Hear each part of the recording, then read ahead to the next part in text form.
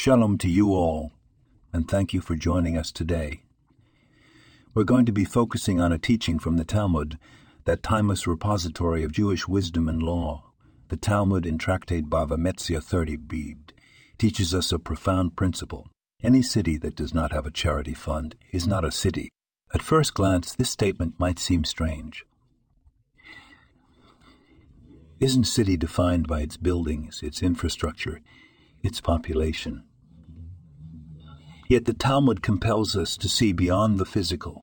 A city is not just a collection of buildings.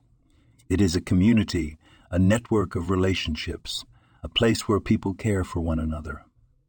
The existence of a charity fund where community members pool their resources to help those in need is a sign of this caring and connectedness. The Talmud is teaching us that charity is not just an optional act of kindness.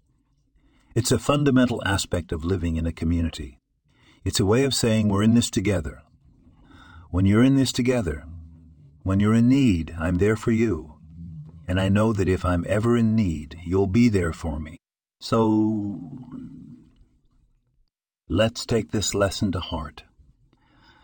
Let's make charity a central part of our lives, recognizing that it's not just about giving money.